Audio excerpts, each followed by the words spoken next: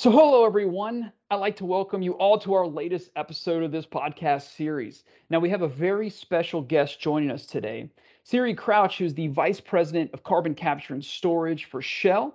Today, we're going to be speaking with her about carbon and capture and storage sector, projects under development, and how the CCS industry is going to evolve in the future.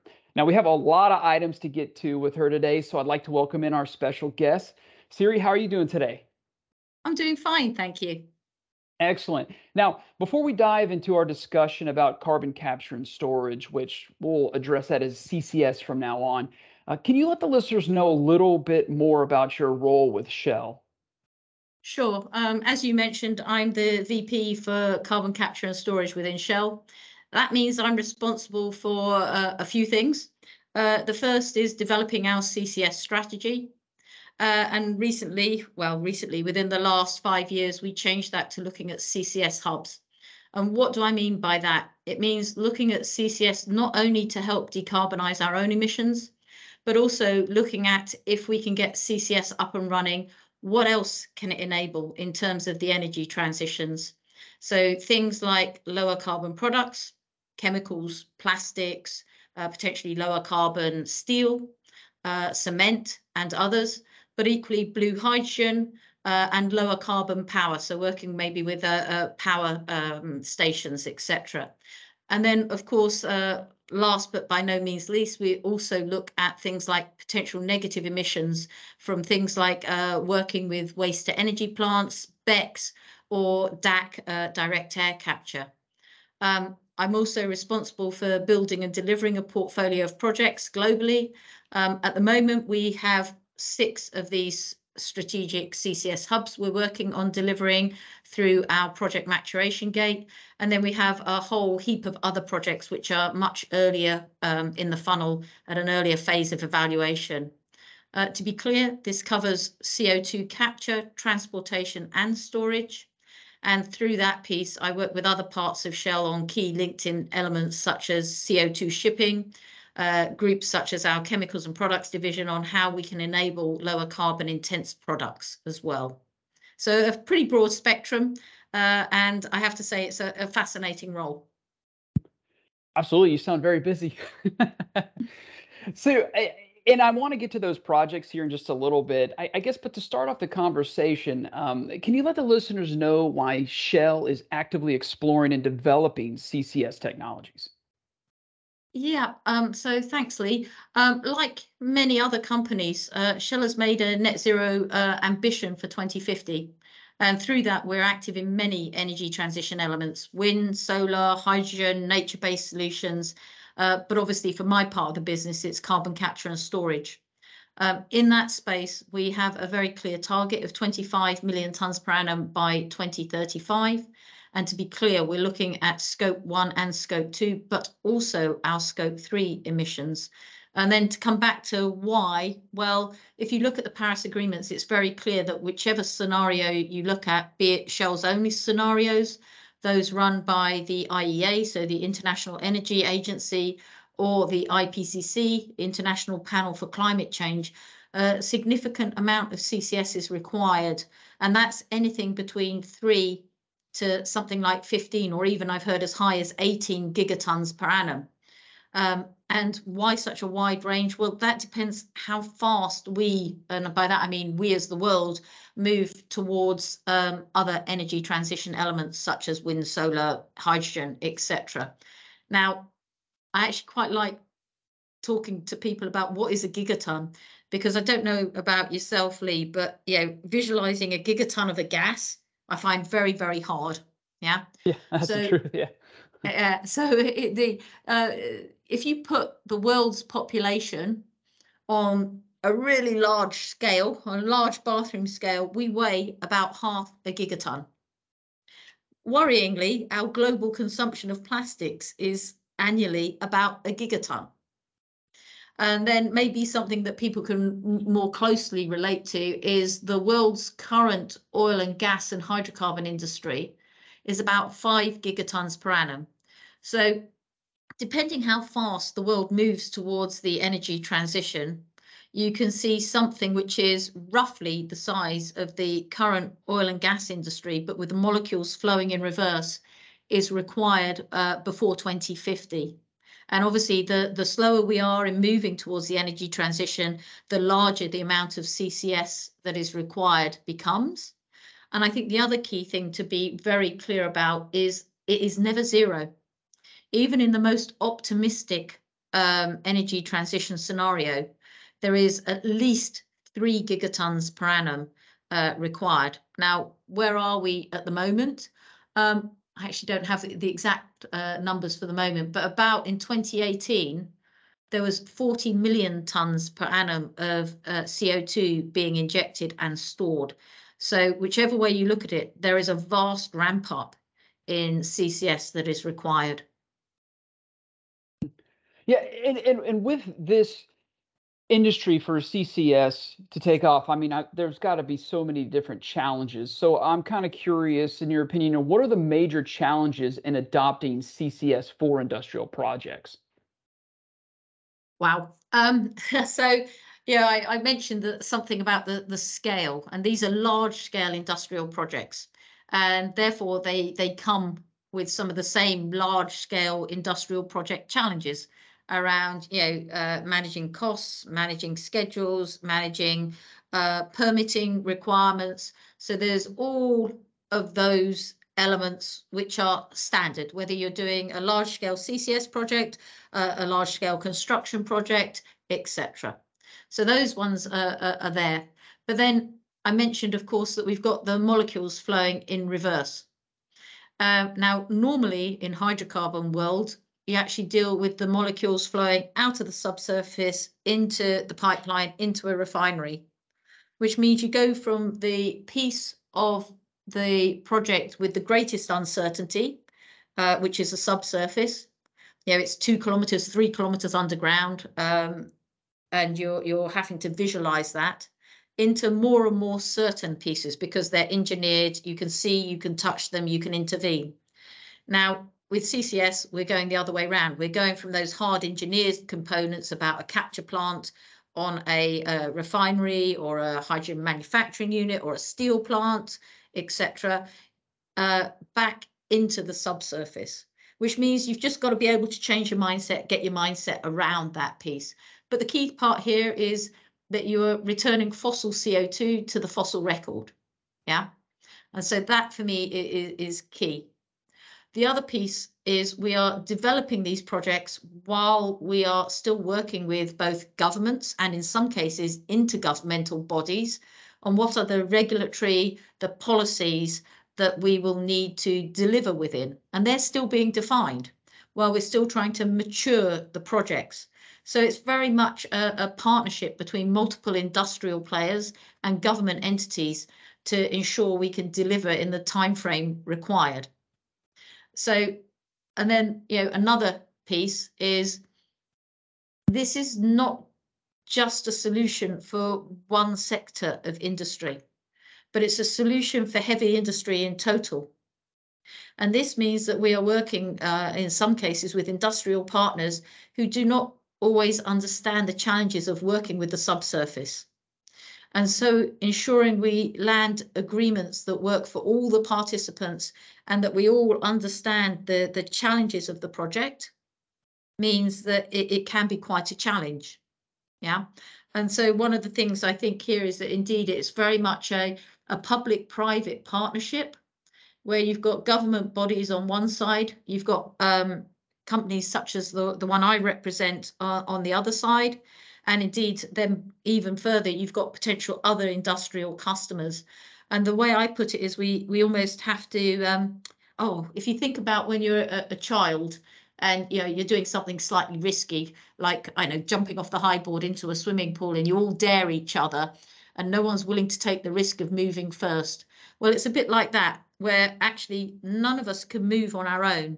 So we actually have to hold hands to some degree and jump together and actually all take a certain amount of risk in terms of getting these projects up and running and not trying to put all the risk on one side of the equation or the other.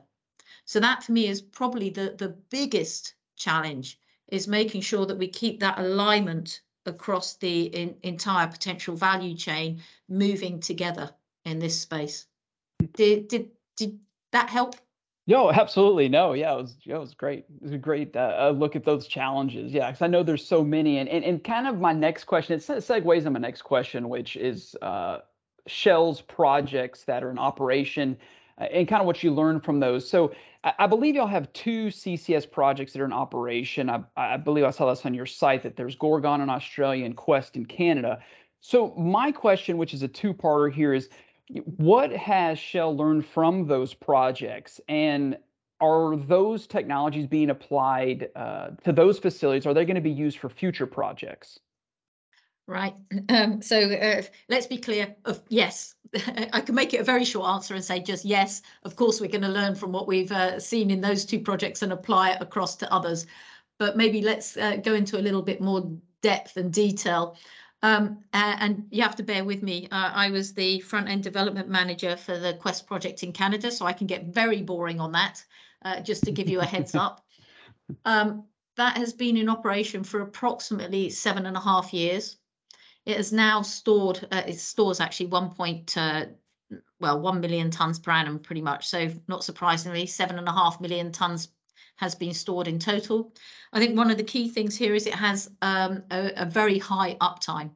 Now that's really important, because that high uptime allows you to sit there and say, well, actually, we can afford to put this on our manufacturing processes, because what you don't want is the carbon capture piece tripping the entire system and bringing down your whole manufacturing process, be it, in our case, hydrocarbons or chemicals, or indeed in a steel manufacturer's case, steel, cement, or whatever in that sense. So making sure that we learn about, well, how did we get to that high uptime? What can we do from there? The other piece is, though, we did learn it was the first of a kind. And like all first of a kinds, you tend to over-engineer it. So we didn't want it to fail.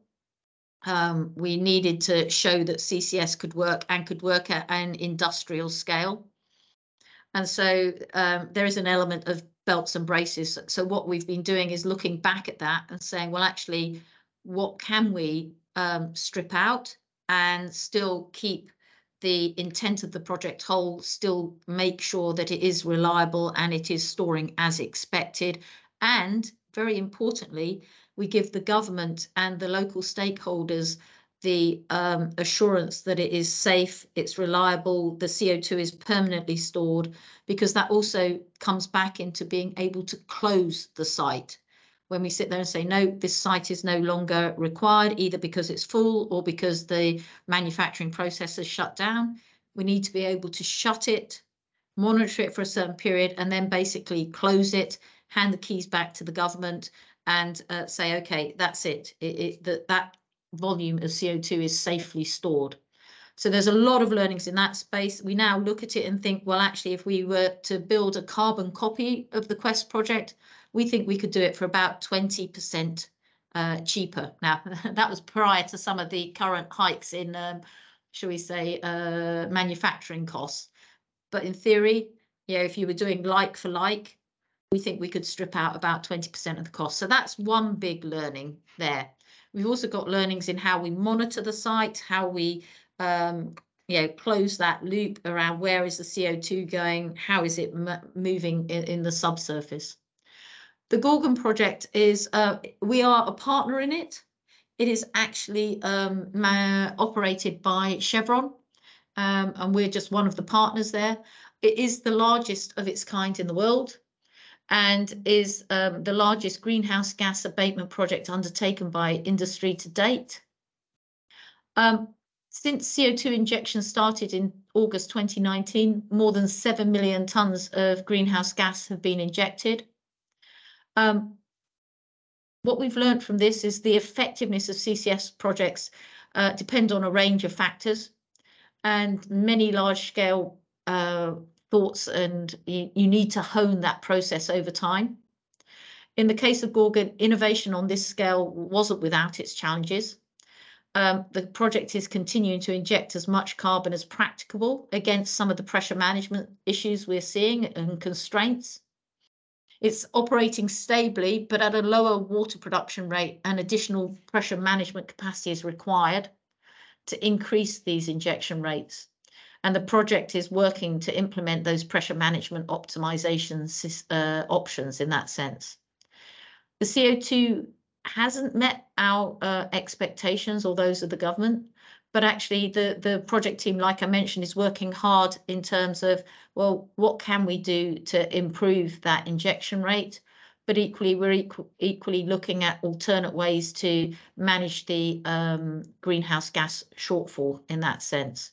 So key learnings indeed is measurement, monitoring and verification. Look at how the whole system is performing. Where do you have to monitor? What do you have to monitor in the subsurface to understand both the pressure plume and the CO2 movement? That's equally valid for the Quest project.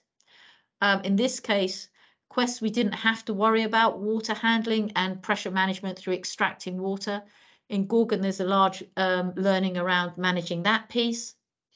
The MMV plan, absolutely essential to system optimization and safe operations.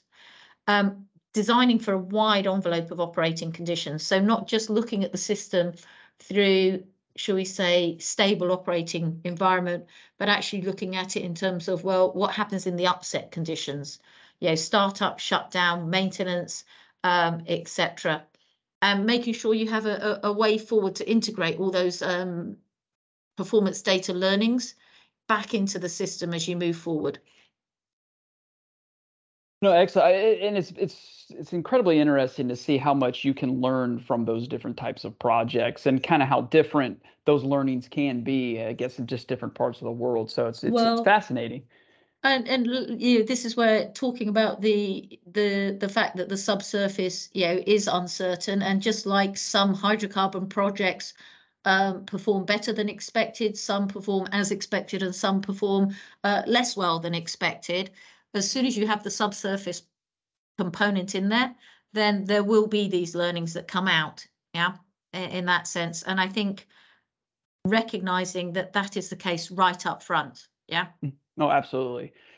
And so I kind of want to dive into another area here, because recently your organization announced plans to test carbon capture technology at the Technology Center Mongstad in Norway.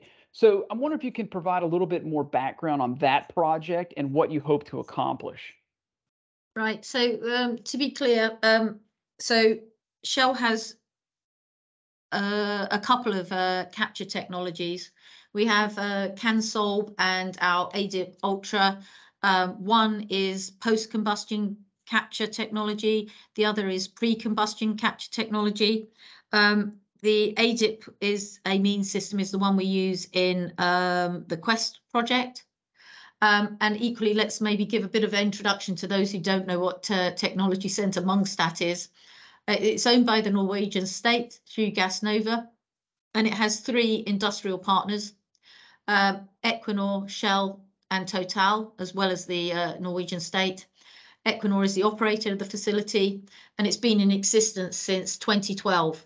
And it's the world's largest and most flexible test centre for developing CO2 capture technologies, and a leading competence centre for carbon capture, with a unique scale and flexibility in terms of being able to kind of simulate real world conditions for post-combustion capture, and to test a multitude of different mature and emerging technologies.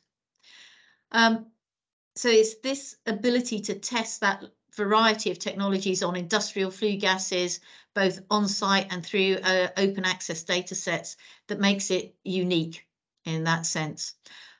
So coming back to what are we doing there? So we have a 5-month program at TCM to continue to improve the amine that's at the heart of our post-combustion capture technology. And that, as I mentioned before, is the CANSOLV amine system. And the whole purpose of this is, you know, technology improvement and innovation is at the heart of what we're trying to achieve. And if we can improve the amine solutions, then we can help drive capex and opex reductions, which are imperative to bring down the cost of carbon capture and to increase the affordability in this space, which is not just for ourselves. To be clear, we license the CanSolve technology to multiple other industries. So this would benefit not just ourselves, but would actually benefit heavy industry as a whole. Excellent. Yeah, no, we're pretty familiar with the CanSolve technology. So, I mean, and it's a great segue into my next question, and it's just kind of looking on the horizon. And what are the next steps for Shell's CCS plans? Oh, wow. So as I mentioned right at the start, we're working on delivering these 6 major CCS hubs. We need to mature them. They're still at various stages in the what we call the ORS funnel, but the project development funnel.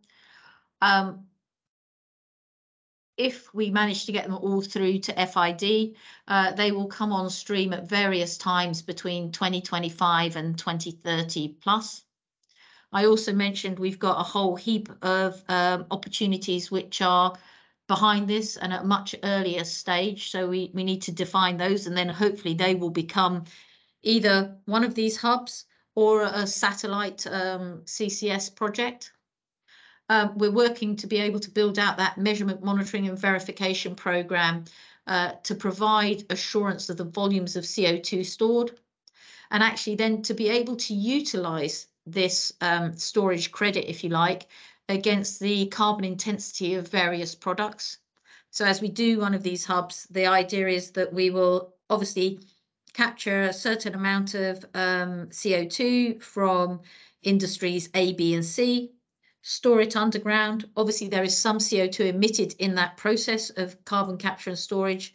So then we can do the carbon accounting and issue back to each of those industries a CO2 credit, if you like, that then those industries can use, obviously, to offset maybe their CO2 emissions tax, but equally to put it against product lines and to be able to say, well, actually, here is a lower carbon intense product. Because as the world and governments and industries put these net zero targets out there, then that means there should be a value to a lower carbon product. And governments should be looking to purchase products which are a lower carbon intensity, which will hopefully drive a price premium. And equally higher carbon intense products will then potentially drop out of the market. But to do that, the end consumer, so yourself or myself, in buying that lower carbon product will want to be assured that it is truly lower carbon. And that's where, with CCS, you can meter how much CO2 is going underground. You can do this carbon accounting. You can then potentially use something like blockchain to follow those carbon credits right from the wellhead back through to you purchasing, I don't know, a Tesla made out of low carbon steel or with low carbon plastics in its construction. Equally the same for, in fact, I saw Nike had recently labeled the CO2 content of their trainers. So something like that. Yeah. So working that piece, to do that is, these are all components which enable me to evaluate CCS as a potential line of business going forward, and how do we build it out? And setting in place the asset structure around these various ventures. And obviously, I mentioned we also have the capture technology, and I already touched on, maturing and taking our capture technology ideally to the next level, which would allow us to strip some of the costs out and make this more affordable, both for ourselves, but also for others. Excellent. And so I got one last question for you, and I'm just kind of curious that, in your opinion, what is the future of CCS? And you've touched on this, of course, during this conversation, but how is Shell going to play a role in it? So what's the future of CCS? Well, I think, if you come back to the why are we doing it and the whole recognition, and I think it's not just Shell, but lots of other players are just recognizing that if we're going to make this energy transition, if we're going to make our net zero emissions ambitions, then CCS has an absolutely critical role to play, and it's required at scale. And it will be, in my mind, it will become a fundamental enabler of heavy industry, and in particular those hard to abate emissions that come from things like chemicals, plastics, steel, cement. And this doesn't mean you're not looking at circular plastics and things like that, but this is in addition to that. Yeah.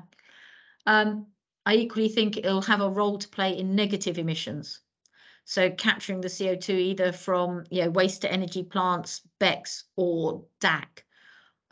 I hope that as we as consumers will get more savvy about our purchasing power and use it to choose lower carbon intensity products, that in turn will help industry to decarbonize and for us all to meet our climate goals. So that's what is the future of CCS, and the role Shell will play in it. Well, of course, I'm biased, and I'd like to see Shell play an absolute critical role in multiple aspects of CCS as a nascent business. One, by driving its development, by working with like-minded businesses to build out some of those value chains I've laid out earlier. Until recently, we were the only oil and gas company that was active across all elements of the CCS business model, combining capture technologies, offering capture services, transportation, including development of the shipping solution or CCS shipping solution, and geological storage. So I think we're actually driving and pushing the envelope in many spaces. And now you see others have actually moved into this space as well, with recent MOUs between the likes of some of the other oil and gas majors, with Mitsubishi Heavy Industries, who offers another capture solution, etc.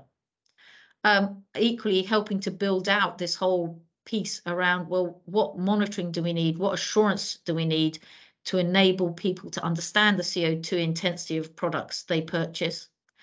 And of course, the advantage of a big multinational, and Shell is only one of many, is the ability to work with partners, both governmental and intergovernmental, and other large industrial players, to build out that environment that can enable this as a nascent business, and therefore give us a greater chance of reaching the Paris Climate Agreement goals.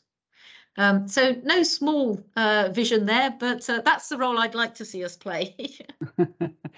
Well, no, that's great. Well, listen, Syrie, really can't thank you enough for providing us a couple minutes to chat about this important subject, which is, of course, facing not only the energy industry, but all these industrial sectors as well. So it's really going to be interesting to see how CCS is going to evolve in the future. And it looks like, after this discussion, Shell's going to be heavily involved in it. So we really want to thank you for your time today. And of course, we want to thank all of you for listening to this latest installment. Y'all have a great rest of your week. Thank you.